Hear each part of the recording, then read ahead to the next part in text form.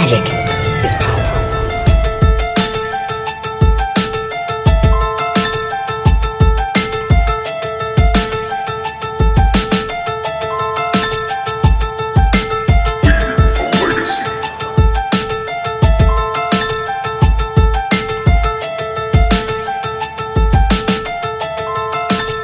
Hello everyone, welcome to another episode of Leaving Legacy. My name is Patrick, I am your Legacy newbie. With me this week, as always, Mr. Jeremy. What's going on, Jerry? Oh, hello. How you doing? Good, you? We're doing well. Good. We also have joining us on the cast this week, the inventor of an entire sub-archetype, Mog Stompy, Mr. Zach Turgeon. What's going on, Zach? Ahoy hoy. Everything's going pretty good over here. You guys? Awesome. Great. Yeah. Excited to talk some Sweet. Excited to talk some Legacy. Let's go in Big Red tonight. Big Red. That's all I know, man. There's one color of Magic, correct? At least in this format. Yeah. Play Mono fair. red. Yeah, Force mono everyone red. else to play fair.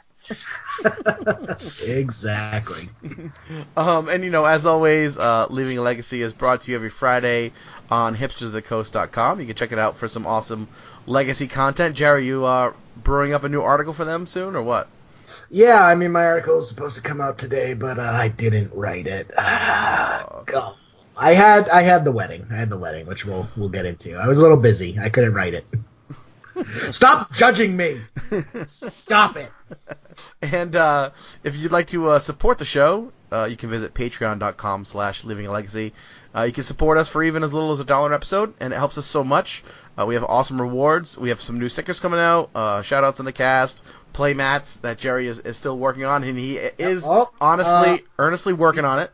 I have the biggest news of all time, bigly news. The order is in. We have ordered the playmats. They are being manufactured as we speak. That's a big deal. Ooh, shiny. Yeah, shiny. They are sweet. So check it out. Link is in the show notes.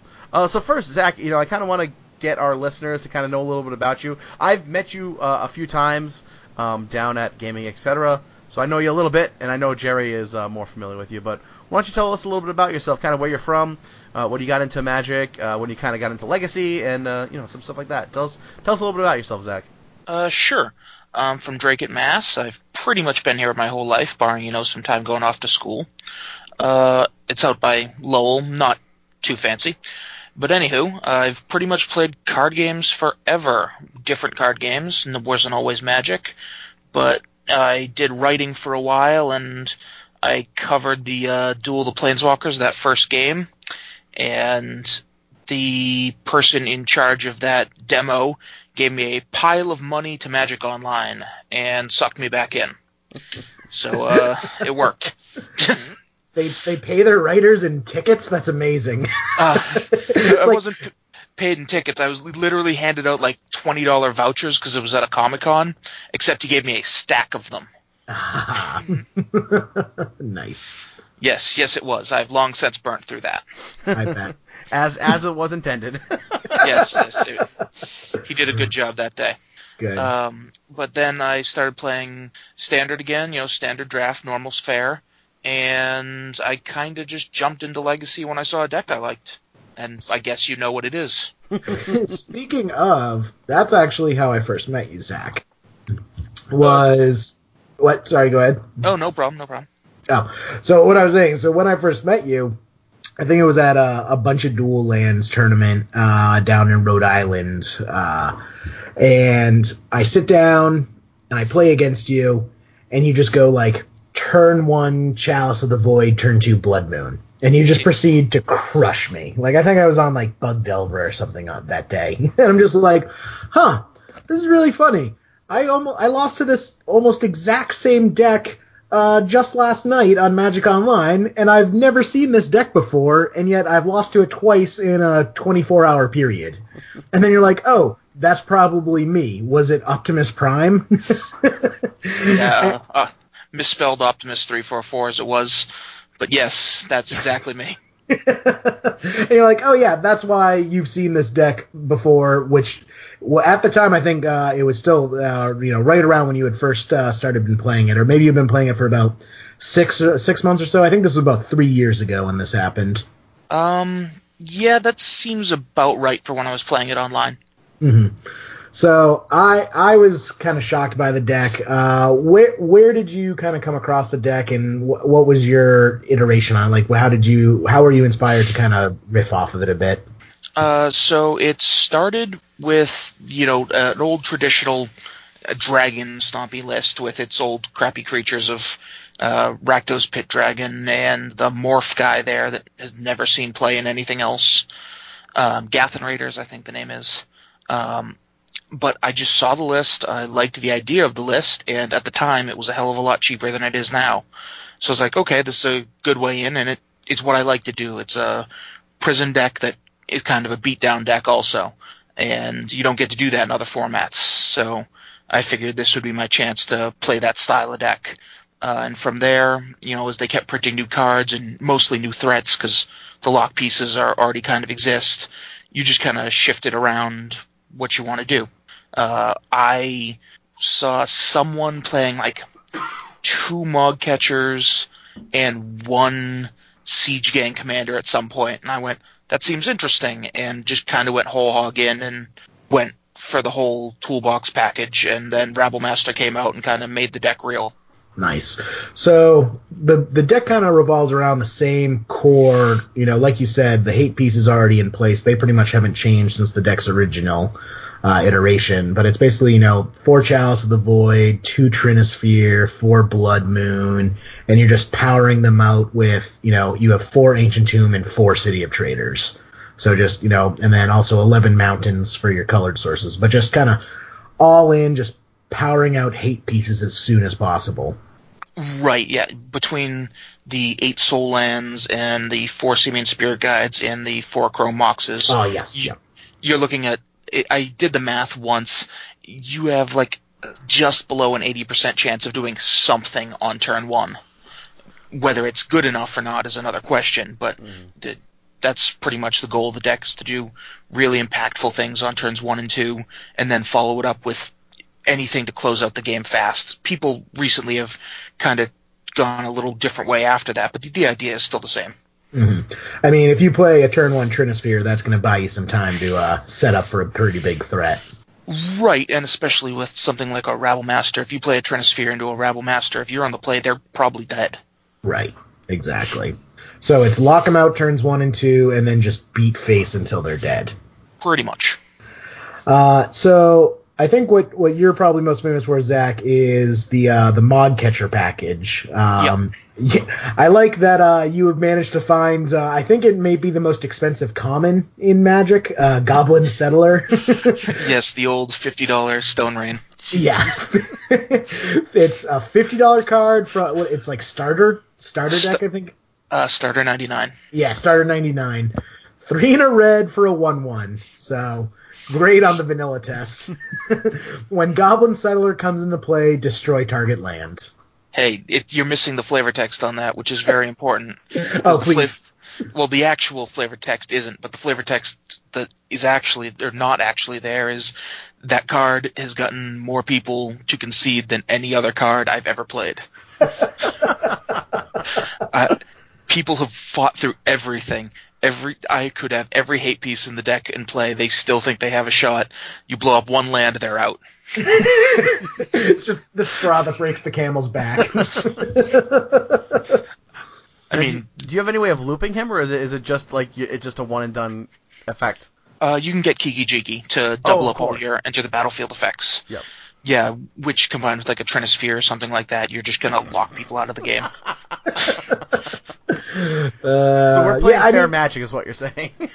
Yeah. Well, both sides are playing fair magic. We're both playing like big stuff, and we have like one color decks. That's what we're supposed to be doing, right? Right. The best part is I guarantee you, like, this is how Wizards intended Kiki Jiki to be played. Like, they probably were like, oh, Kiki Jiki Goblin Settler, that's probably the most busted thing anyone will come up with. Exactly. Nothing about the deck, well, I guess something about the deck is unfair now, but realistically, nothing about the deck is unfair. It just, it forces everyone to play fair. I've long said that everyone else shows up to Legacy with, a submachine gun, and I show up with a sign that says no guns and a pillow sack full of, soap. And it doesn't matter. That is the most perfect analogy. The sock with a bar of soap in it is the perfect description for how the deck wins. Yeah, all you need to do is say that they can't use their tool, and other decks aren't built to deal with that stuff. Right. Because Legacy forces you to be really, really low to the ground and really, really efficient. So if you can break up that efficiency, it doesn't matter that you're playing 1/1s for 4 that blow up a land, or 2/2s for 4 that blow up an artifact. If your opponent can't do anything, it really doesn't matter what they're trying. True. So the whole point of the deck, you get the lock piece down. If you're not just going straight to the face, Mog Catcher, which for our listeners who don't know, it's 2 red for a 2/2. It's a mercenary. It's a human mercenary. Sorry, the great name update or creature Yes. update. Human mercenary, so relevant creature type. Yes. Pay 3 and tap, search your library for a goblin card, and put that card directly into play. Yeah, that's the point where people pick it up and read it. Right. Because that is not a thing they would do nowadays. And that's a whole cycle of them. There's 5 of the cards like that. It just, for some reason... Really? I didn't know that. What are the other creature types they find? Mog Catcher finds goblins. Sea Hunter finds merfolk. There's an elf one, I forget the name. That was the big one in Standard at the time. And then the 2 hidden ones in that set. There's a black one that has a slightly different cost that finds mercenaries, and then Linsivy for rebels. Ah, of course, the famous Linsivy. Right. Those were the 2 that were big then, and now Mog Catcher, and it's outlasted them all. I don't know. Linsivy's still going strong in my heart. But yeah, so that's awesome. So finds goblins, puts them directly into play, and because of that, sometimes this deck I've seen it's been attributed as big goblins or rampy goblins or goblin stompy. It kind of has like a goblin sub theme. Yeah, you have a toolbox of goblins. Sometimes people misidentify it and think that it's like a goblin deck, and like it's almost that grindy tempo goblin deck where it's going to attack your mana, but it's not that deck. It just has some of similar cards. Realistically, again, it's lock you down, beat you up, but the Mog Catcher version in particular has this toolbox aspect where if you jam a Mog Catcher, it looks inconspicuous, and then you kill your opponent in 2 turns, or you blow up all their color-producing land, or you bounce an Emrakul, or you kill the Deathrite, or Delvers, or, you start using Kiki Jiki to just power out more Rabble Master tokens, or the big one that comes up more often than not is you get like a Siege Gang Commander and then block with the guys, and then get a Kiki Jiki and make a Siege Gang Commander and block with and you can just perma-fog an opponent who has like a bunch of Tarmogoyfs or something like that, and they suddenly can't come back as you're searching every turn, and so it's like you're never missing on your draw steps while they're, drawing lands that are mountains or cards they can't cast because of a chalice, and you just run them over. Right. So you're just flashing things into play for effect. So even though you're a mono red deck, you're very much playing at instant speed. Well, you're playing at instant speed exactly when you have Mog Catcher, and if you don't have Mog Catcher, you are not playing at instant speed at all. There's literally no instants in the deck. There's like 2 in the sideboard sometimes. Mm-hmm. So we got Sting Scourger that when it enters the battlefield, return a creature to its opponent's hand. Siege Gang Commander comes into play, puts 3/1/1 red goblin creature tokens in the battlefield, and that's 1 in a red, sacrifice a goblin, it deals 2 damage to target creature or player. Good old Murderous Redcap. Yeah, that guy's great. When it enters the battlefield, it deals damage equal to its power to target creature or player with Persist. Yep, a lot of tricks you can do with that thing. Oh yeah, what are a couple? Well, my favorite is, so you can get him with a Mog Catcher and have him kill himself to eat your opponent's Bridge from Belows. Ooh, nice. Yeah, you can do stupid stuff like that, or it catches people off guard, not realizing the weird things you can do. Nice. Of course, the one of Kiki Jiki, the one of Goblin Settler. 4 Goblin Rabble Master, and then I believe this is a new addition to the deck. What was in the slot before? So the slot before for me had been waffling, at least in this version of the deck, it had been waffling between like another Trinisphere and some Hanwar Garrisons. I tried Pia Nalar for a while. You can have some more Chandras. You can have Pia and Kira Nalar. It's just kind of, you have a couple flex spots. Right, so this is basically your flex slot. I think I saw some other people running the new Red God. Yeah, I'm going to try him eventually, but I figured I wanted to try this one first. Gotcha. And we've been teasing it. What is the new addition that you're trying out in the deck? I am now trying out 4 Combat Celebrant, the Mythic from Amonkhet. It is Go ahead. Okay. It's a 4/1 for 2 and a red. Not the best. I think it's called Gore Swine, I think is that when it's a vanilla. But it has the ability to exert. So when you attack, you can exert it. If you do, you untap all your other creatures.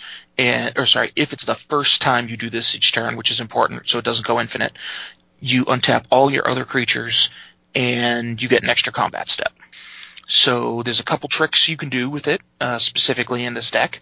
The big one is Kiki Jiki. Kiki Jiki plus a Combat Celebrant is infinite combat steps, with every time you add a 4/1 to the board. So even if they have a pile of blockers, as long as none of them are protection from red or a True Name Nemesis, you just run a 4/1 in over and over again. Eventually their guys will die, and then they will. So it gives the deck a infinite combo. Additionally, he plays super well with Goblin Rabblemaster, as Rabblemaster likes combat steps, getting both the bonus and the 1/1, and it lets you combine him with Rabblemaster and, just generic guys to actually run down combo decks before they can go off. So, giving him a shot. How have you any rounds in with him? Has he worked well at all? Yeah, it's actually worked really well so far. I'm going to try it this weekend. I've been trying it since he came out. The day that he came out, I had my 4 already in there. It's been a surprisingly, well, I shouldn't say surprisingly good. I thought it would be good, but it's a very good addition to at least this style of the deck. Mm-hmm. The Dragon Stompy, Mog Stompy stuff has branched off in a couple different directions, and we can talk about that if you want, but at least I'm trying to keep the Mog Catcher version and keep inventing on that myself, and I think this is a good way to justify having the entire toolbox package while gaining stuff. You gain an infinite combo with a piece of the toolbox package, and you have your Rabblemaster Celebrant, which if you play any combination of them on turn 1 or 2, kills on turn 3. So if you're on the play, you can keep a hand that can play a turn 1 Rabblemaster, turn 2 Celebrant, your opponent dies on turn 3 if they're like a Storm deck. Mm-hmm. And they need to go off on their turn 2. And that's just sometimes way too much for them to do. Nice. I believe you were telling me a story this weekend about playing in Storm with Combat Celebrant. Yeah, actually, the story I told this weekend is that I finally hit the 1 million percenter after playing this for 4 years, where I played 2 turn 1 Goblin Rabble-Masters, which kills you on turn 2. Jeez. Oh, man. Yeah, that's finally came up. So, they were not happy. Well, they were kind of happy because it was ridiculous, but they took 2 and then they sat there and they kind of looked and I was like, yeah, it does 18 the next turn. That's hilarious. Yeah, that's the classic for the Goblin Rabblemaster is 1, 6, 8 dead is the math. Wow. Right. So if you have 2, it goes 1, 8 dead. And if you have 2 on turn 1, apparently it goes 2, 18. Kind of gets out of hand. Man. Oh, wow. How much would you have killed to have Combat Celebrant be a goblin? A lot of people.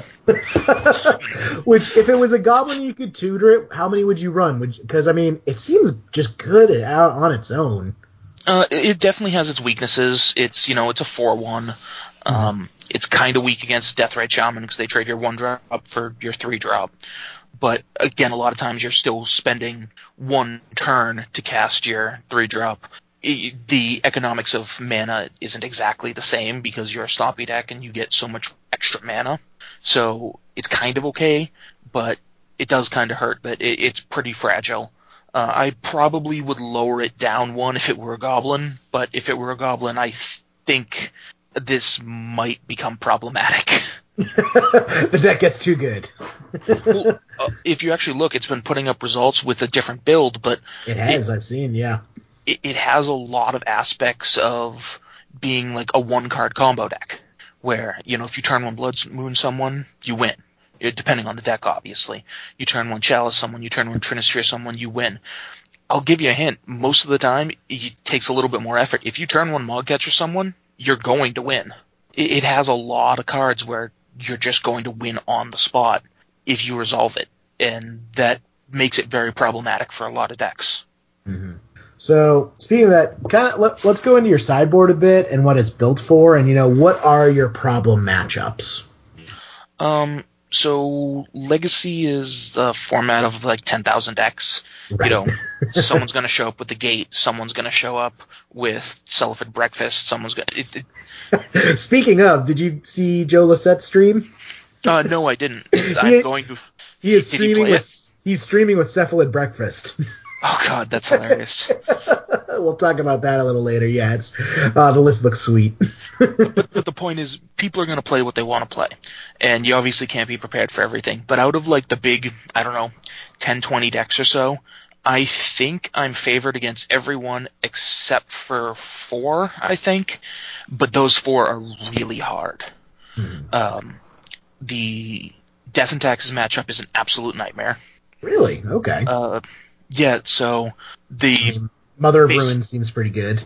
Right, yeah, Pro Red is pretty good. It's not Mother of Ruins, it's Sword of Fire and Ice. That's the real problem. Oh, yeah. So you have a deck that has a mana base that you can't compromise. They have a full fleshed out curve, so Trinisphere and Chalice don't do as much as you want them to.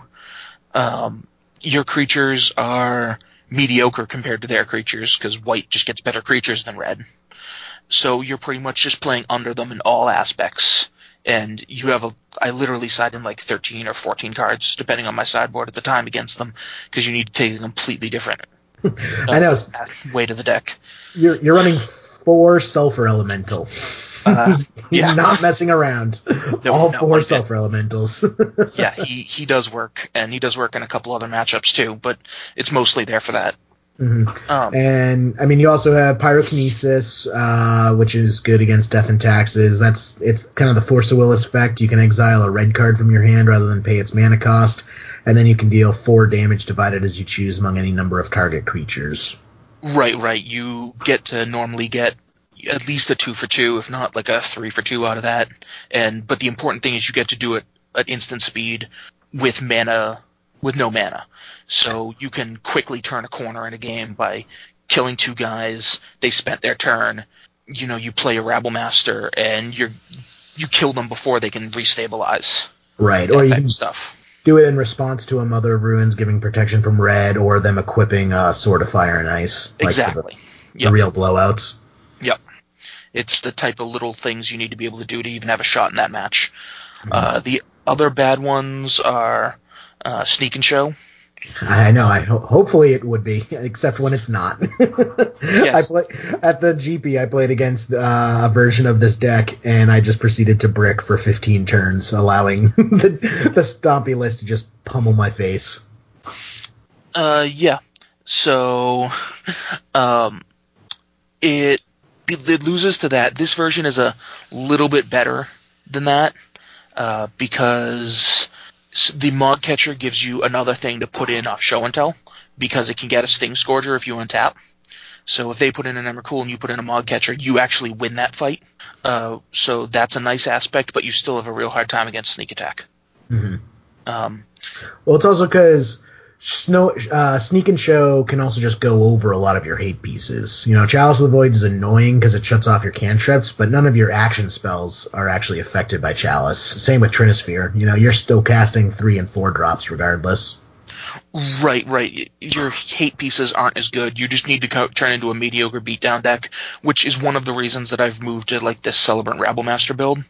So if I know I'm playing Sneak and Show or Afterboard, I can keep hands that are just, turn 1 Rabble Master, turn 2 Celebrant. Okay, did you kill me? Because you don't have a lot of interaction either. It's just kind of 2 ships passing in the night, except theirs is a much bigger, better armed ship. 2 ships passing in the night firing cannonballs at each other. Right. And then the other really hard matchup is Burn. But Really? So Burn relies entirely on if you can chalice on the right number or Trinisphere and lock them out of the game, because you cannot beat a string of lightning bolts. You can't keep guys on the board, and your mana base, because of the Ancient Tombs, actually hurts you a lot more than you'd like. Mm-hmm. So you end up playing these games where they play like a Goblin Guide and clip you for 2, and then you don't have you kept a Blood Moon hand or something like that, so you're like, this doesn't do anything.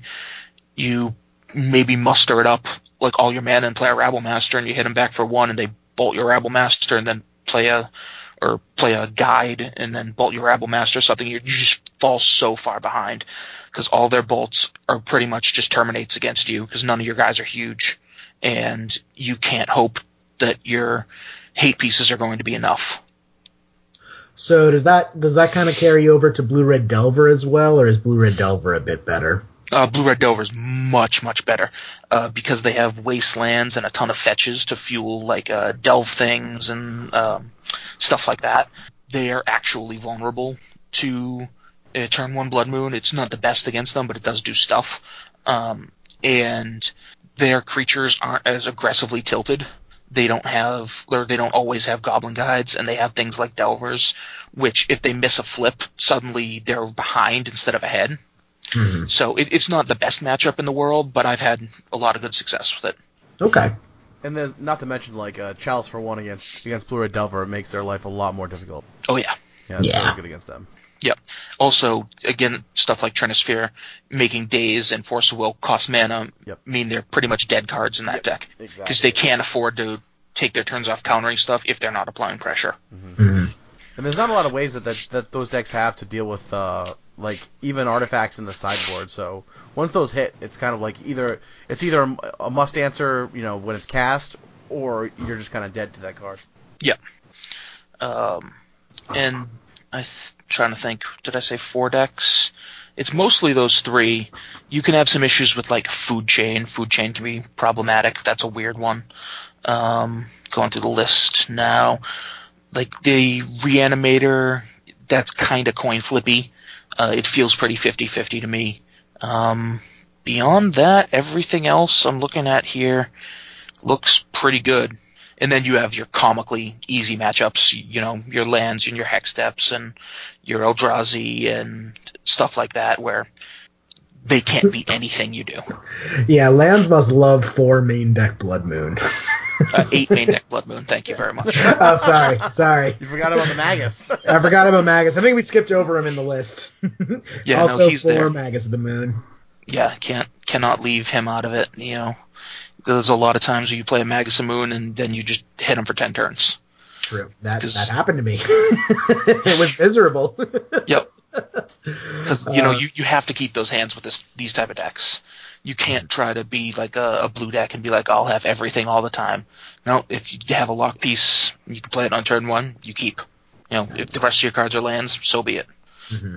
Now, we also skipped over another piece. You're also running the Red Jace, Chandra Torch of Defiance. I'm going to get some heresy on this one, but I legitimately think that card may be better than Jace. Oh, boy. Them's the fighting words, my friend. The problem is it has much less homes. Mm-hmm. Not too many things want a 2-red Planeswalker with an aggressive tilt. But in terms of like raw abilities, it can do literally everything at least this deck wants. Mm-hmm. I mean, when that card got spoiled, we knew it was going to find a home somewhere in Legacy, for sure. Right. I think that card is why this deck came back. I mean, it's $20 and it's still in Standard. Like, I don't even think it's played in Standard, right? Like, is it even in Standard decks? Yeah, he's a little bit in like the Teamer Marvel decks and stuff like that. Okay. But it doesn't see like massive widespread play, but it's a 2 of in a lot of lists. Mm-hmm. Man, I might have to. God, I gotta stop doing this cast, Pat, because every time we do this cast, I end up buying more Magic cards that I never end up actually using. Yeah, see, that's the thing. This card it's super, super powerful, but it's so narrow as far as Legacy is concerned. Mm-hmm. Because the brainstorming on Jace is so powerful with specifically fetch lands that in most decks that want a 4-mana Planeswalker, you're just going to want Jace for that exact interaction. Beyond that, the ability for this to clear something off a board or just add a pile of mana, that's good in this deck. It's not good in every deck because, if you played your 4-drop and then you ramp to 6 or 7, what do you spend it on in any other deck? But in this one, look at the suite of creatures. If you play a Celebrant and, I don't know, a Magus in the same turn, it becomes really difficult to answer. And then I've killed way more people with that ultimate than I deserve to. All right, so reading it for listeners. So 2 red for a 4 loyalty Chandra. +1, exile the top card of your library. You may cast that card. If you don't, Chandra deals 2 damage to each opponent. So, if need be, you can win through a Leyline of Sanctity, because that does not target. You can win through Leyline of Sanctity a lot of ways. That was a joke. The actual important thing is you can win behind your own ensnaring bridges. Oh, good, yeah. That's the real interaction. Mm-hmm. So we also have +1, add 2 red to your mana pool, just a little rampy ramp. Yep. It's very good. It makes it so a common opening line, not in this version in particular, and the ones that play 4, like the non-Mog Catcher ones, is you play a turn 1 Chandra plus play a Chalice, and you pretty much win on the spot, because that meant they didn't have a force to stop you, and now you're just going to have 4 to 5 mana every turn. You have a Chalice in play already. It just becomes real difficult. They need to kill it. You get to play Protect the Queen. They need to kill it before you -7. Gotcha. And then -3, how often would you say you use this one? -3, Chandra deals 4 damage to target creature. I mean, you don't use it as much as the other +1, because you use the other +1 over and over and over again, but that's probably the most common. It comes in, kills a Deathrite, and then they don't have anything on the board, and it just starts being a Howling Mine that, clips them for 2 when you miss. Gotcha. Okay, nice. And the big baddie, -7, you get an emblem with whenever you cast a spell, this emblem deals, is that 5 damage to target creature or player? That is 5 damage to target creature or player. And most importantly, that emblem is not red. That has come up very often. Yeah, there's no way to destroy emblems in Magic yet, I believe. There's no way to destroy emblems, and I've used it to kill plenty of things with pro-red that was going to kill me the next turn. Oh, interesting. Oh, because the emblem itself. Oh, wow, that just clicked. Damn. Yeah, it's a weird interaction because everything about it's red. You're casting a red spell. You're a mono red deck. Yeah, but it is in fact not red. Wow. It's good to keep in mind. That is good to keep in mind. Damn. Yeah, but that card has been fantastic, and that's the only thing I don't like about this current version with the Mog Catchers is you can't run the full 4 of Chandra, and you just don't have the room. It gets too clogged up high. You can't have 10 4 drops and then like a pile of 5 drops, and it just doesn't work. In the more either beatdown or full on main deck ensnaring bridge versions, it's the 4-drop of choice, and it's 100% right to be that. So if you're going kind of the big version, like some of the Dragon Stompy, maybe even kind of has it been popping up in the mono red sneak attack list? Yeah, they normally have a couple in there. Mm-hmm. It's another decent threat. Plus, it adding mana there is a pretty big deal. Right, definitely, because that's definitely a deck that wants to get up to the 6 mana spot so it can start hard casting things like Wormcoil Engine. Right, yeah. If you start jamming in Inferno Titans, it makes it a lot easier to win games. Right. Awesome. Yep. You can talk about the other versions of the deck if you want, or anything else about it. Like I said, I've played it for a while. Any questions, I'm swing away.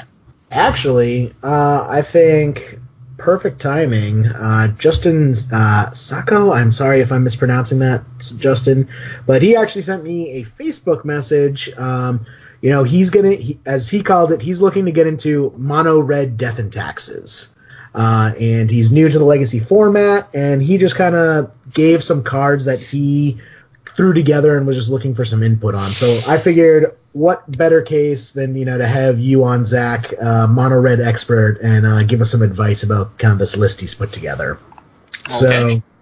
So no hard numbers yet. Keep in mind, this is just kind of a Morbius blob of cards that can be formed into a deck. For creatures, he was looking at Cider Fire Dancer, which I'm not even sure I know what that one is. That's a 1/1 for 1 and a red that when you deal damage to creatures with instants or sorceries, I believe, it deals it to the player as well. It turns everything into a Searing Blaze, effectively. Gotcha. Okay. Then the new guy, Harsh Mentor. That is whenever a player activates an activated ability, it deals, I forget, is it 2 damage to that player? Yep. So fetch lands are lightning bolts to the face. Deathrite Shaman gets a little bit worse. Or actually, I think it's non-creature activated abilities. No, it is. Oh, it is creatures too? Yep, I forgot. Yep. I forgot that card's still bonkers. Yeah, it cares that it's a permanent, is what it is. Ah, that's what it is. Yeah. Man, Miss Sensei's dividing top by this much. Yeah, it was gonna be at least hopefully an answer to it, but who needs an answer to it when it's gone? Yeah, there's no answer like the Banhammer. Up next, we got Eidolon of the Great Revel. That's kind of a staple of Burn. Whenever a player plays a spell under converted mana cost 3, it deals 2 damage to them, and it's a 2/2 creature. Phyrexian Revoker, Pithing Needle on legs. Simian Spirit Guide for the mana, and then going big, Thunderbreak Regent. How do you feel about Thunderbreak? I am not a fan of Thunderbreak. He used to be around in like Dragon Stompy lists, and people were like, "Oh, it's it's finally the dragon that people were looking for," and he just does not do enough because he comes down. He's just a 4/4. He's pretty expensive, and he punishes people for targeting him. But the problem is they normally only need to target him once, so he just becomes a 4-mana bolt, and then you normally die because you spent 4 mana on something, and not only did it not do anything, the cards you surrounded him with normally aren't good enough. Right. If you play Thunderbreak Regent, your opponent just Swords to Plowshares it. You basically spend 2. Is it 2 red the casting cost? It is 2 red. Yeah, 2 red to basically lightning bolt your opponent and have them discard a card. Yeah, it's like, I think there could be a home for it in the future. It has a nice effect. It is a really big body, but you can do better for 4 manas. Like things like the Chandra. Like if you look at which one of those would you rather have in play for 4 mana, it's pretty clear. Mm-hmm. Definitely. Spells, he's kind of taking a bit of a burn approach, but also some hate pieces. Lightning Bolt, Lava Spike, and Fire Blast, so a little bit of a burn package there. And then also Blood Moon. Okay, I can get behind some Blood Moons, but they tend to only be better when they're really, really fast, so I'm not 100% sure on that one. Mm-hmm. And I mean, burn is burn, but I think to run that much burn, you kind of need a specific deck, and you can go creature heavy, but if you're trying to lock your opponent out of the game in the long game with a lot of these hate pieces, burning them out and emptying your hand may not be the best way to go for a sustainable path to victory. Right, yeah. Cards like Lightning Bolt and like Searing Blaze or whatnot, those have dual effects in that they can also be crowd control. They can kill stuff on the ground, but if you're just looking at like Lava Spike, it only does one thing. It does it fairly well, but it's incredibly narrow. Mm-hmm. Exactly. And then for sideboard, he has Boros Reckoner, which is not a card we have seen very much of lately. But I always like that guy. Yeah, I love play. That was the card I just always fucking opened in draft, and I'm like, guess I'm drafting red white every single game. Well, it was in Gatecrash, so it was probably pretty fine for you. Oh yeah, red white was by far the best color combination in that set. Second best, but we can argue over that later. Go fast, man. Gotta go fast. Yeah, but you have to do it with Exert. Or not Exert, Extort. Yep, Extort. There you go. Then we got Vexing Shusher. Always a good kind of like counter magic hate piece. Yeah, Captain can't be countered. He does his job. He's not the most mana efficient, was always the problem I had with him. Yeah, no, you need to be the cards he needs to be protecting need to be worth it. Right, because you're effectively you're automatically just dazing your spells because you have to play all your spells with 1 mana up. You're effectively playing under a daze for the rest of the game. Right. Then Mind Sparker. I do not recognize that. That is a 3/2, I believe, first strike for 1 red, and whenever someone casts a white or blue instant, on your turn, I believe they take 2. Am I right? It's part of that cycle from one of the core sets.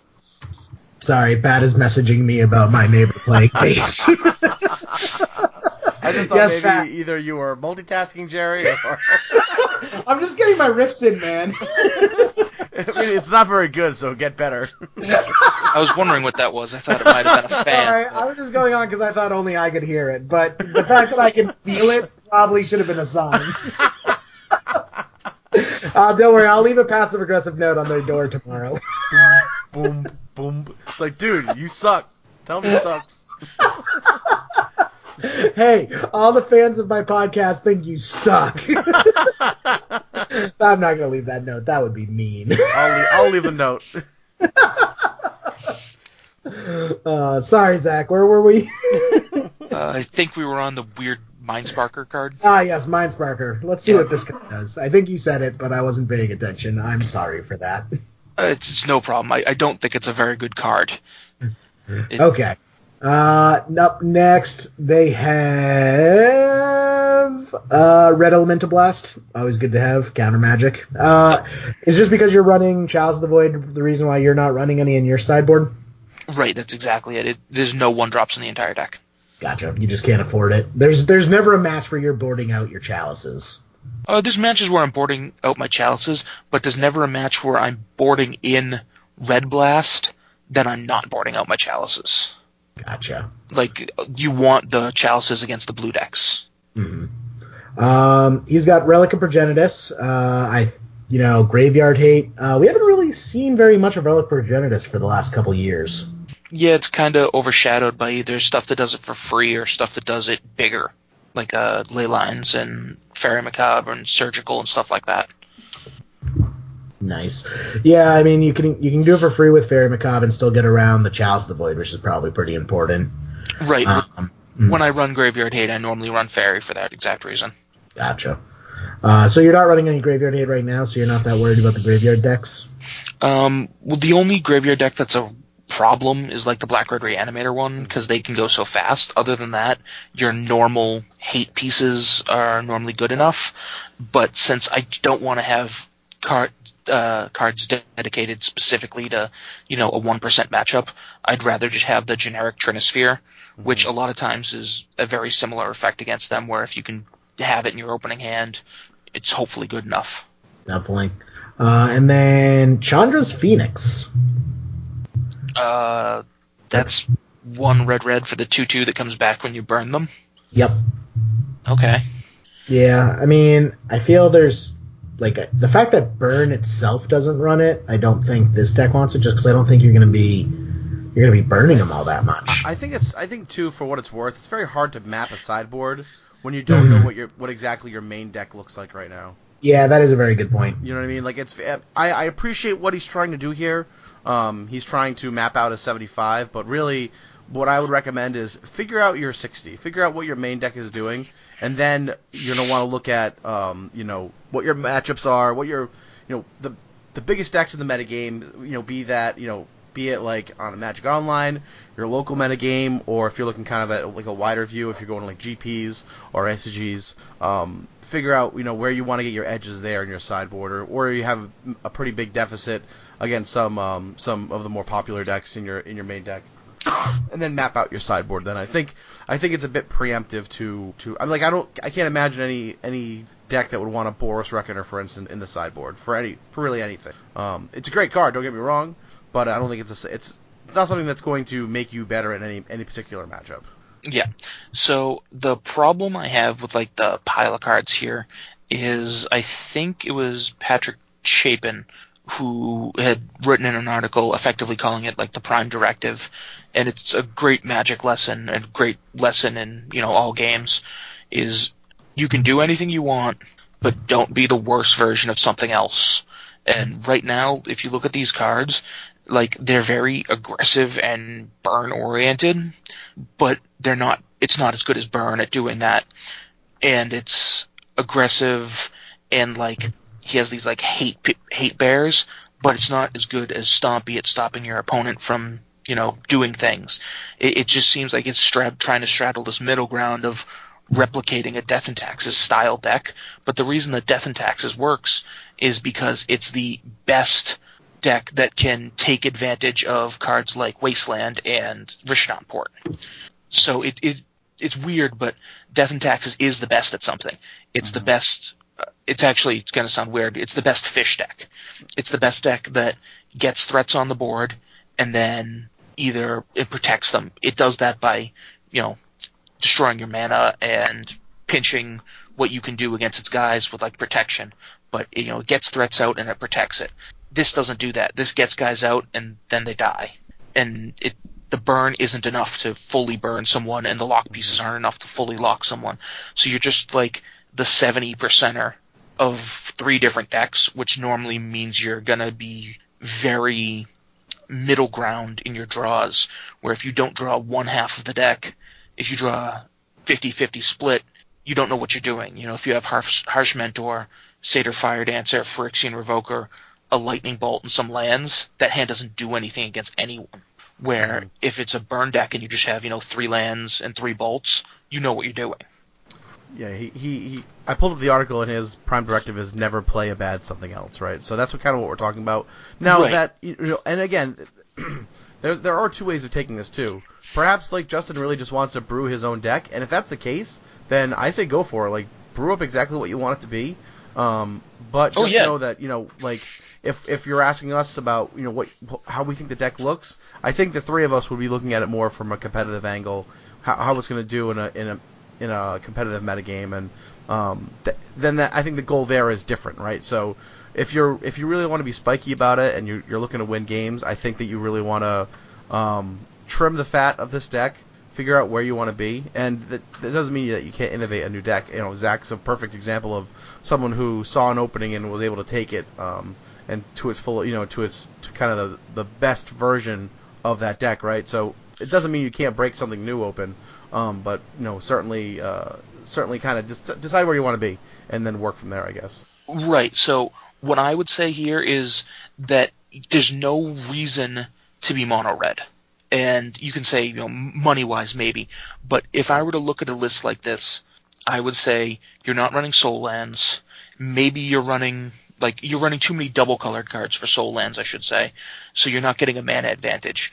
And red decks, if you're not getting a mana advantage, you're going to need to be lightning fast because your cards are traditionally underpowered in exchange for speed.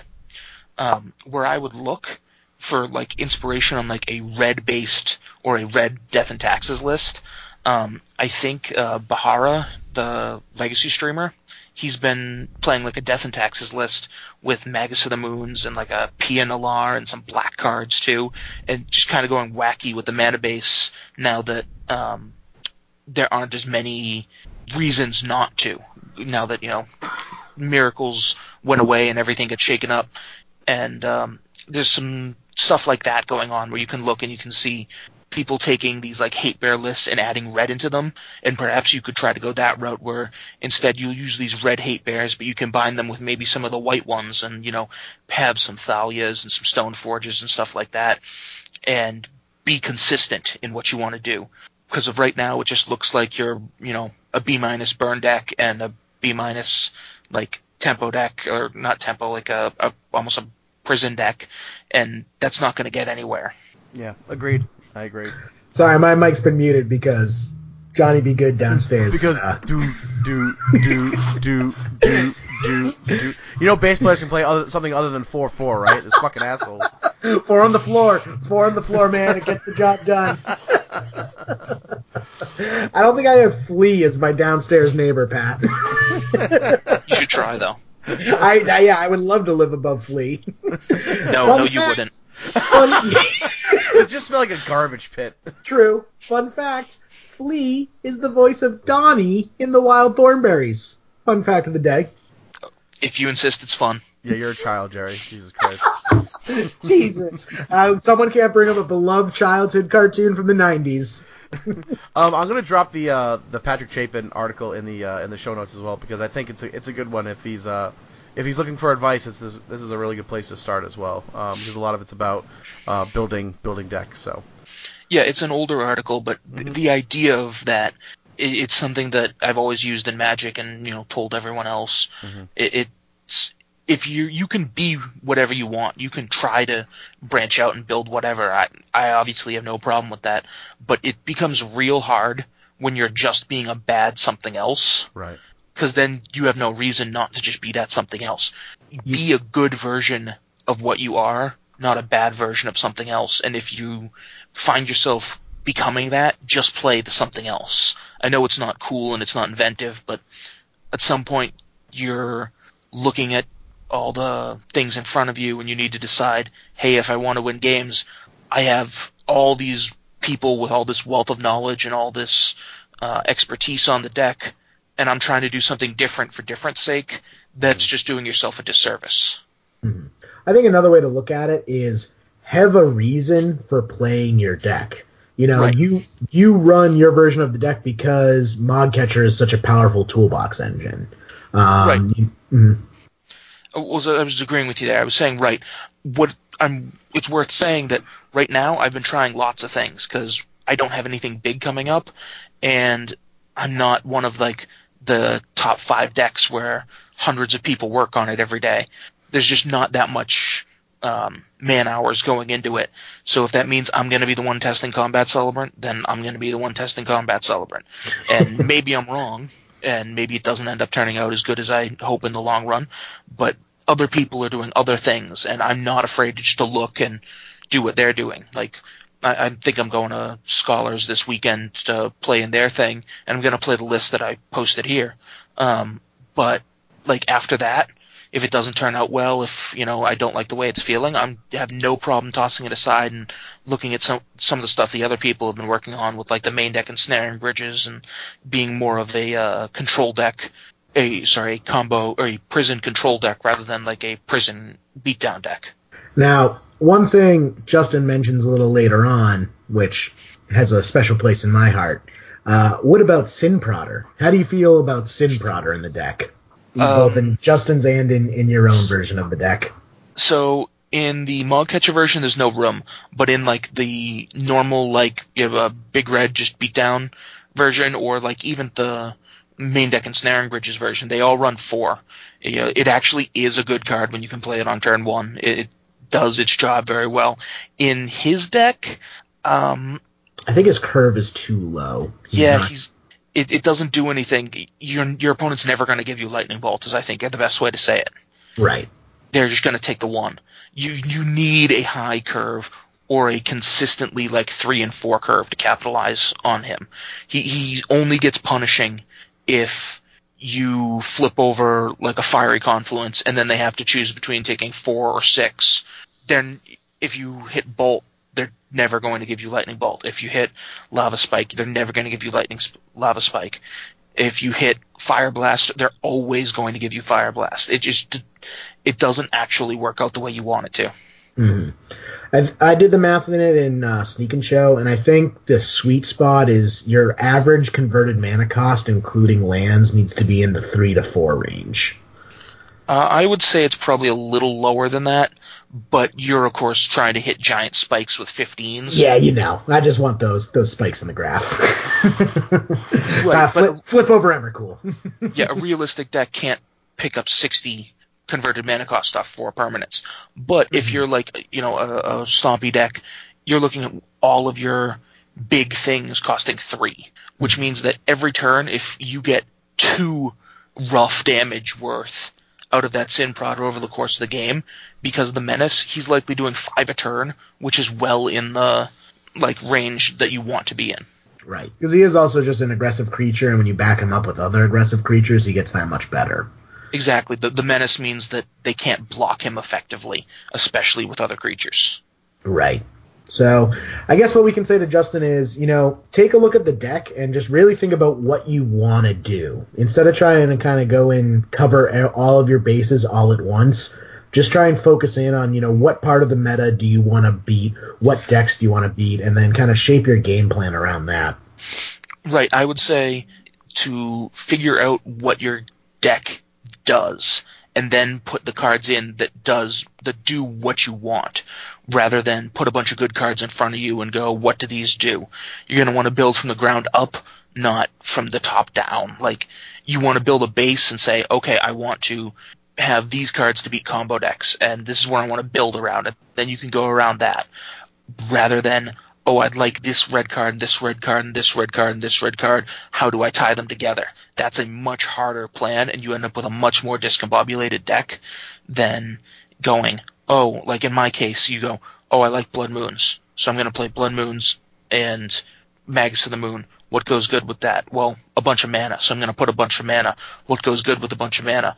Okay, maybe I should put in some other lock pieces. How do I finish them? Okay, what's the most efficient ways I can kill people off of like the 3 to 4 mana that I can make? And then you have the deck in front of you because you started out small and you figured out what you wanted to do. If I were to look at it from the other way and be like, oh, I want to play, this good red card and Lightning Bolts. Like, the Lightning Bolt is the best red card, but it's not in my deck because it doesn't fit with what the deck wants to do.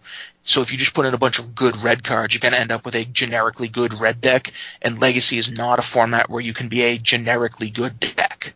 Even, like, the good stuff decks have a lot of synergy, and the cards that they're good stuffing in are absurd. You're looking at Gourmet Anglers, which are a 5/5 for 1.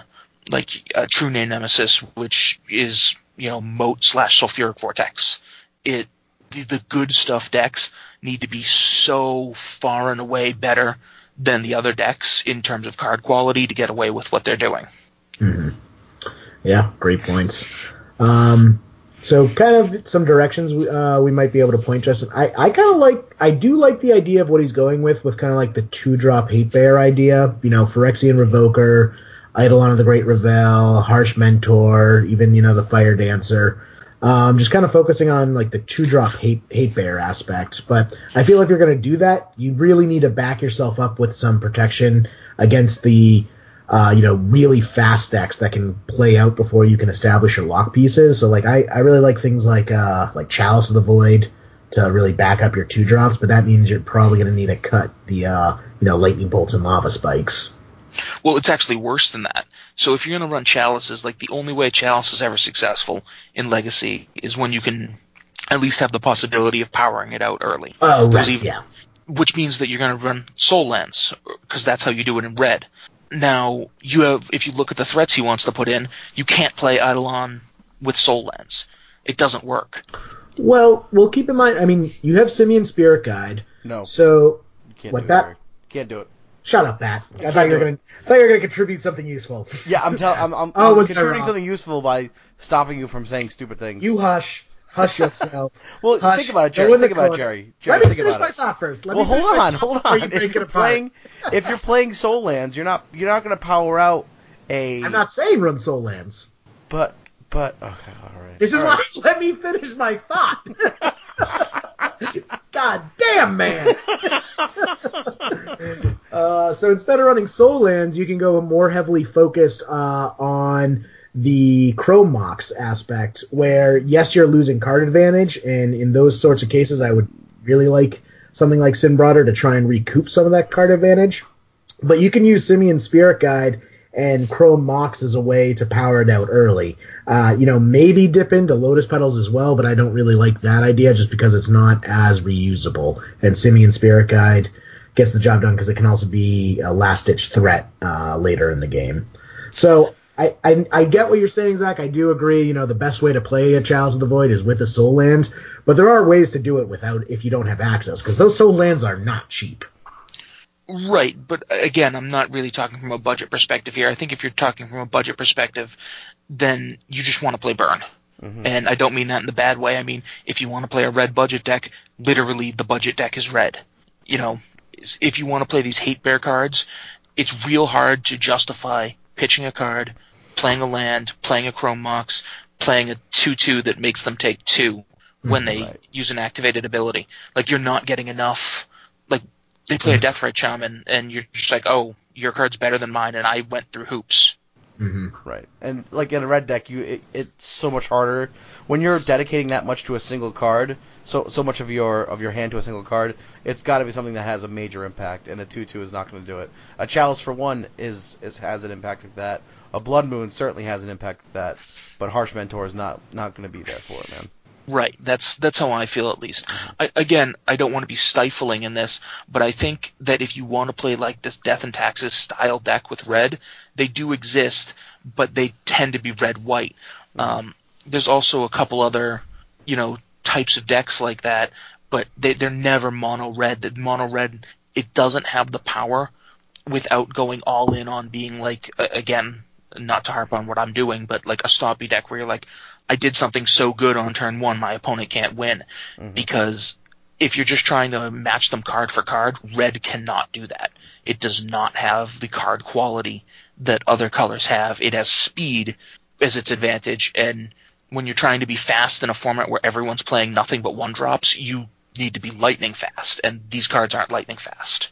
I like that. So I think if Justin takes the advice and maybe reworks his deck a little bit, can he send you another list, Jerry, and we can kind of take a look at it again? Yeah, definitely. Send it on. Nice. All right, great. So we kind of skipped over our Weekend Legacy. Did we want to talk about that at all? Or do we want to talk a little bit more about Mog Stompy? Well, they're the same thing for me, so I guess it's on you guys. I didn't play any Legacy, but I did have an adventure this weekend. I was with him on that. So this weekend was the wonderful Kate and Aaron's wedding. They started a legacy, as Johnny Caird said. And I was going on my way to the wedding, and as I'm getting in my car, I'm like, all right, I'm going to see all these Magic people. It's going to be awesome. Magic weddings are the best because people just talk about Magic the entire time. So I get in my car, and I'm driving there, and I realize, oh, fuck, I left the envelope with, like, the card and my wedding gift on my dresser. So I'm like, all right, I'll just stop at CVS and I'll get a card. So I go to CVS, I run around, I find a card, get a new card, get back on the road, and I I'm driving down, and I realize that it's in Duxbury, which is down south of Boston, towards the Cape. So driving there in one of the first weekends of June, down towards the Cape Cod, was not the best idea on my part. So I get, delayed in traffic. I'm coming down the road, and my GPS just says, "You are here," and I'm just in the middle of the woods next to a pond. I'm like, oh, that's not good. So I type it in my GPS, and GPS is just like, "Yep, it's right here. This is where the wedding is." So I start driving around, and I see there's these two kids fishing at the pond. They have their bikes leaning against the guardrail. So I drive up to the kids real slow so I don't scare them. And then I left my car window down in a rainstorm the other day, so the motor kind of burned out. So I got the window up, but I can't roll my window down anymore. So I just pull up next to these kids, and I just open the door. Hey kids, you want some candy? And I'm wearing a full pinstripe suit because I'm on my way to the wedding. Well, you also forgot to mention, it's a fairly casual wedding. The man shows up in a pinstripe suit. I was not told it was casual, okay? Jesus, Jerry.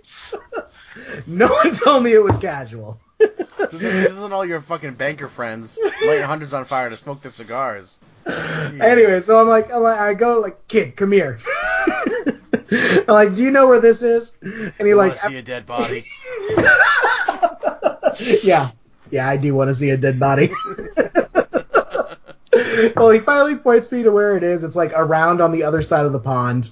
And so I drive around, and I get out of my car, and I'm walking up, and as I'm walking up, the entire wedding procession is walking down and out. And I think I forget who it was. I think it was Dan Hall was just dude, did you miss it? And I'm just no man, I was here the whole time in the back, remember? He literally missed the entire thing by a minute or two. If he would have been 5 minutes sooner, he would have made it. Because it was not a long thing. That we were outside for maybe 15 minutes or so. It was not long at all, and he manages to miss it. Yep, but I blended in with the crowd and just like sheepishly ducked my head and made my way to the buffet. I love you, Aaron and Kate. It was a beautiful ceremony from the pictures. Oh my god. Oh man. I can't really laugh. I didn't even get a chance. I wasn't able to go, unfortunately. Yeah, you were my saving grace. I got Aaron. Aaron was good and drunk, and I just put my arm around his shoulder. I'm like, hey, I'm really sorry about missing the ceremony, man. But remember, Pat's not here, so fuck him. Yeah, I was feeling really shitty at the end of last week, and Thursday I felt like absolute garbage, and then Friday my wife called me. She was at work, and she works in a lab, so she can do she did like a throat swab and like sent it off to the culture people or whatever, and she came back positive for strep, and I'm like, what the fuck? So Saturday morning I go to like urgent care right when they open, and sure enough, positive for strep. I'm like, I can't. Like, you're so contagious, and like I felt like such crap. I'm like, I can't go like this. You know what I mean? I was really bummed. So unfortunately, we had to miss the wedding, but it was a good time. Would have liked you there. I would have loved to be. I've been looking forward to that wedding for like months now. Cause I'm like, oh, it's gonna be great. I'll just get to see a bunch of the locals, like go out, have drinks, and like Aaron and Kate are awesome people. Jerry's gonna be there, which kind of sucks, but that's whatever. You know, we'll figure it out. And but I wasn't able to make it, so it was a bummer. I mean, people were playing Commander at the wedding, Pat. That's not even an exaggeration. People actually were. Yeah, no, at night people were playing Commander. Oh, yeah, man. They actually did a sweet thing. So it was an overnight wedding. So after they got married, it was at this summer camp. And this is the most badass summer camp I have ever seen. I wish I went here as a kid. That place was insane. It was fucking awesome. Oh my god. So they're like, oh, just down the path is where you're staying. You're staying at the fort. And I'm like, oh, okay. It's probably going to be like a piece of plywood with a castle painted on it. And I turn the fucking corner, and it's like an 1800s like U.S. Army stockade that you would like see on the frontier. Like it has just like rows of trees that have been like sharpened into pointed stakes, forming like a 2-story tall wall. And there's like little like lookout towers, and then there's like a main lodge area that had like all these like bunk beds and sleeping areas. So the best part is I come up a little bit late because I was off cleaning ice cream stuff because I brought the ice cream for that. Ah, yes. So I showed up a little bit after everyone was at the bonfire. And I'm walking down, I see everyone. I'm like, oh, sweet, this place looks awesome. And I go to open the door, and all of a sudden I'm bathed in like bright fluorescent light. Like, what in the world is going on? I expected the place just to be like a big wooden statue, like just empty and, like you'd expect camping. Nope. Entirely running water, all electricity. It had ductwork. It was comfortable to be in. Like, I would be there all the time for like weddings like that. The place was great. Yeah. Plus we had a massive bonfire in the center. Yeah, that was also a good time. Yeah, or a bad time, depending on if you count the next morning. Yeah. Awesome. Sounds like it was a good time. Yeah. And you weren't there, Pat. Yeah, for shame. Not happy. You abandoned us. I was, dude. Oh, I was so bummed. So bummed. All right. Well, we got Vegas coming up. Is that next week? No. Is it next week? It's never. Yeah. Holy shit! It's next week. So. No, the next episode we record will be on the eve of like Las Vegas. Really exciting. If any of the listeners are going down there, shoot me an email or a message on Twitter. Don't send anything to Jerry because he's not going. But let me know. Going to what? We'll try to meet up when we're out there. Shouldn't you be out of the denial stage yet, Jerry? No. Like, aren't there a couple more you need to get through before it starts? It's a comfortable stage. Oh man! All right, well, Zach. Before we get out of here, man, if someone wants to talk to you about your deck, or they just want to, kind of find out a little bit more about you, I know you're on Twitter. Do you want to talk about Twitter, or are you on Facebook? Yeah, you can hit me on Facebook if you want. You can also hit me on Twitter at _amazing_Zach, ZAC. No need for an H or a K. That's just superfluous. Or you can just hit me up on Facebook as well, Zach Turgeon. I also do the Leaving Legacy group, and feel free to talk about this, though. That being said, I'm really only good in Legacy with this deck. It's the only thing I've really ever played. I can tell you a lot about different versions of it, but outside of that, I'm kind of a B+. And what if they want to buy some of your delicious ice cream? I don't know if yet. I don't have anything on that, but as Jerry will attest, it certainly is delicious. Oh yeah, Pat. Zach made all of the ice cream that was at the wedding. Oh boy! And there were so many good ones. It was like there was like Irish breakfast, or I'm gonna do the names of service. What do we have, Zach? Yeah, we had an Irish breakfast, which was whiskey and cornflakes. Mm-hmm. Then we had a pina colada, a chocolate zinfandel, a wedding cake, and then a blueberry lemon. Oh wow! Yeah, everyone seemed to enjoy. Yeah, they were awesome. Nice. And you handmade them? Yep. Nice. So, still getting the business off the ground? I'm trying, and still doing like small order stuff. So I'm not quite ready to go full public with it, but it's something I enjoy. Nice. Hell yeah, the ice cream man playing mono red, and first he gives you an ice cream cone, then he melts it with fucking fiery creatures. Come on, let's be real about this. My deck is not fiery in any way. It's very cold, very evil. Calculating. I have very much said that I'm the bad guy, and I understand this. Like, I want a shirt that just says villain on it and small typeface in the middle. Because I understand that when people show up to play, they really, really want to play the cards they put in their deck, and it's very unfortunate. Because they're not going to get to. All right, well, you guys know where we can find Jerry at JMEE3RD. You took away my right again this week, I say. I'm trying to just make it like a little more seamless. You can find me at Pat Uglow on Twitter. You can find the stream, or my stream, twitch.tv/Pat Uglow. You can find the Leaving a Legacy Facebook page in the show notes, as well as the Patreon, links to hipsters, and all that stuff. So, Jerry, you got a die first roll tonight? We're not doing scoops? Oh, yeah, of course. Let's do some scoops. Sorry. Skipping. I guess so. Who are we scooping in the top 8 this week, Jerry? We are scooping... Oh, and I just realized we forgot to talk about Joe Lissette's Cephalid Breakfast. Next time, people. Cephalid Breakfast, awesome deck. Check it out on the Facebook group if you want to see more. I think Lawrence is the one who... Oh, no, Zach. Zach Bash posted it, so scooping to Zach for throwing that up for us. Definitely going to scoop in you, other Zach Prime, if you will. Thanks for coming on, man. Thank you for having me. It's, been a long time coming, but I'm just going to say it. Just been waiting carefully. Nice. Just in the background. Excellent. And also scoop in Aaron and Kate for an awesome, awesome wedding. What about you, Pat? I'm gonna scoop in all of our Patreon supporters. I like to do that every week. Thank you guys so much for supporting the show. It means an incredible amount to us. We've been able to get playmats going. We are working on getting some new recording equipment for the show as well, new stickers and all that stuff. So thank you again for all your support. And who else do I want to scoop in this week? I'm gonna scoop in Tom Hepp, who watched me basically have the most egregious punt of my Magic career. Streams down now? Streams down was the Jesus. That was so bad. That was so bad. You're gonna have to settle in, buckle up for the abuse that you're gonna take on that. Oh, I'm so afraid. I don't even want to open up my Facebook app right now. Yeah, it was beeping on the side. I looked at it once. Oh god. The worst part is that I had one in hand.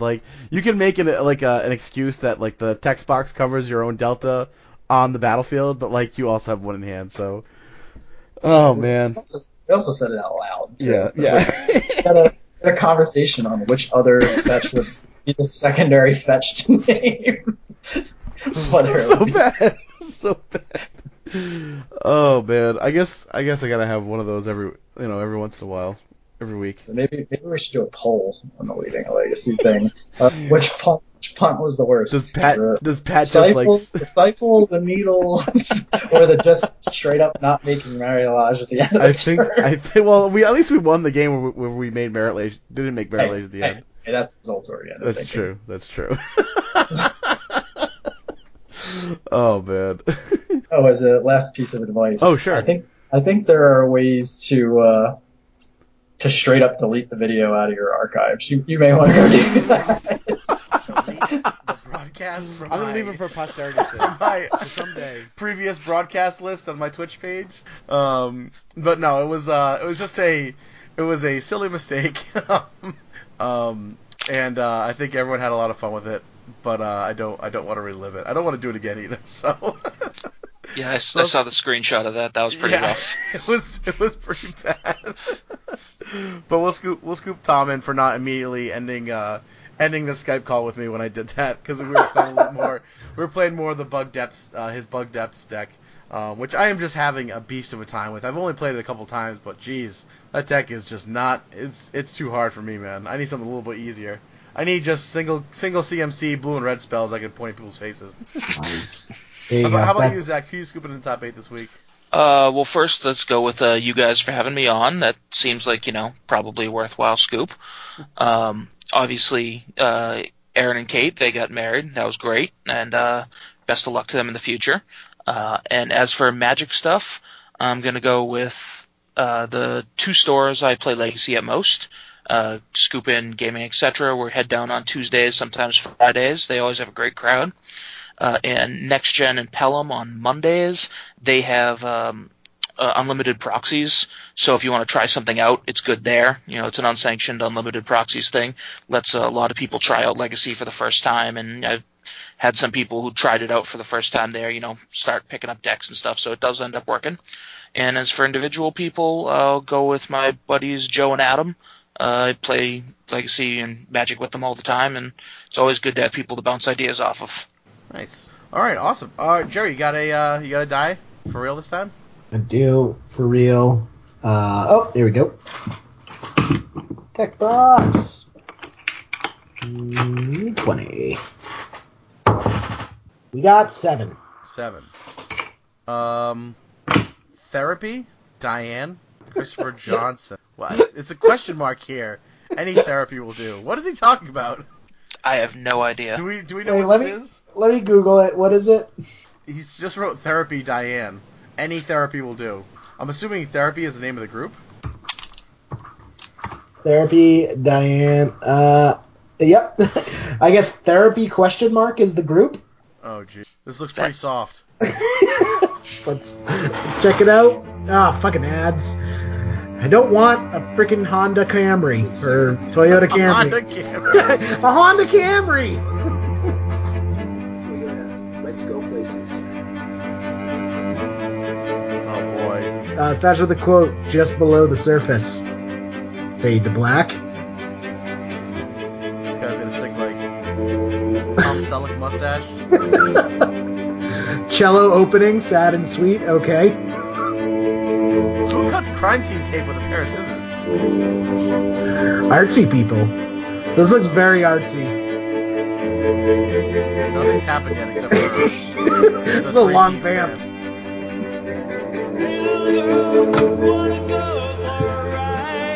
Oh jeez. This is soft. This is very soft. I don't know if it knows it's being ridiculous. Like, I can't tell if it's being ironic or if it's actually this bad. Yeah, you don't know if it's in on the joke or not. Right. Like, it's definitely a joke. I don't know. The question mark in the band name, that leads me to believe they don't know. Is the room filling with water? It looks like this guy is fucking this banister. Okay. Alright, so I guess that's what we're listening to this week. Sorry, guys. Come on, guys, don't give us the shit. Hey, Watch this is like legitimately his favorite song. I imagine it can't be, because he's got like a little winky face in there. Oh, I just got to the part where he's fucking the banister. Yeah, okay, see? Man.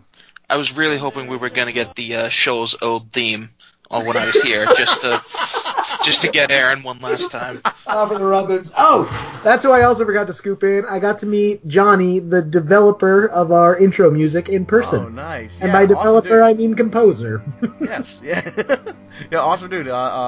Gave us our new intro music and some sweet segue music when Jerry gets a little too off topic. We gotta steer him back.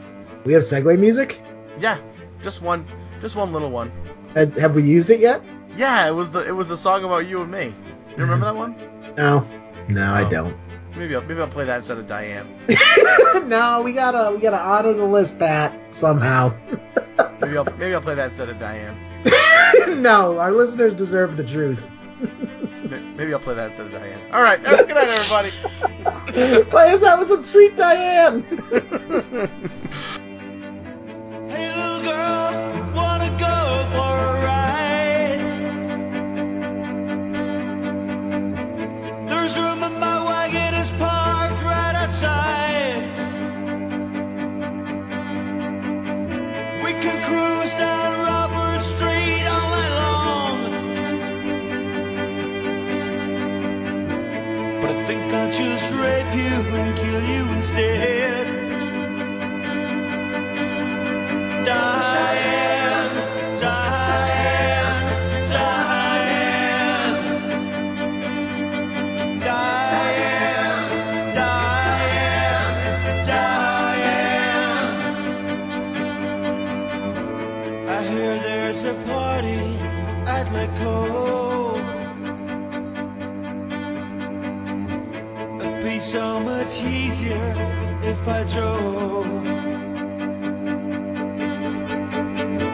We could check it out, we could go and see.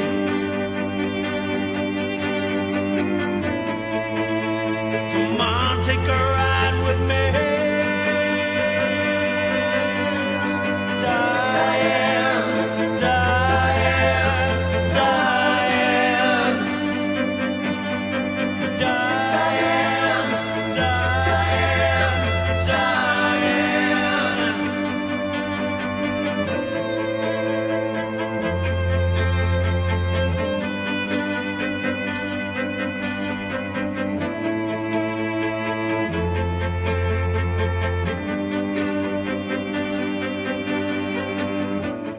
Lay down together for a while. Put all your clothes in a nice neat little pile.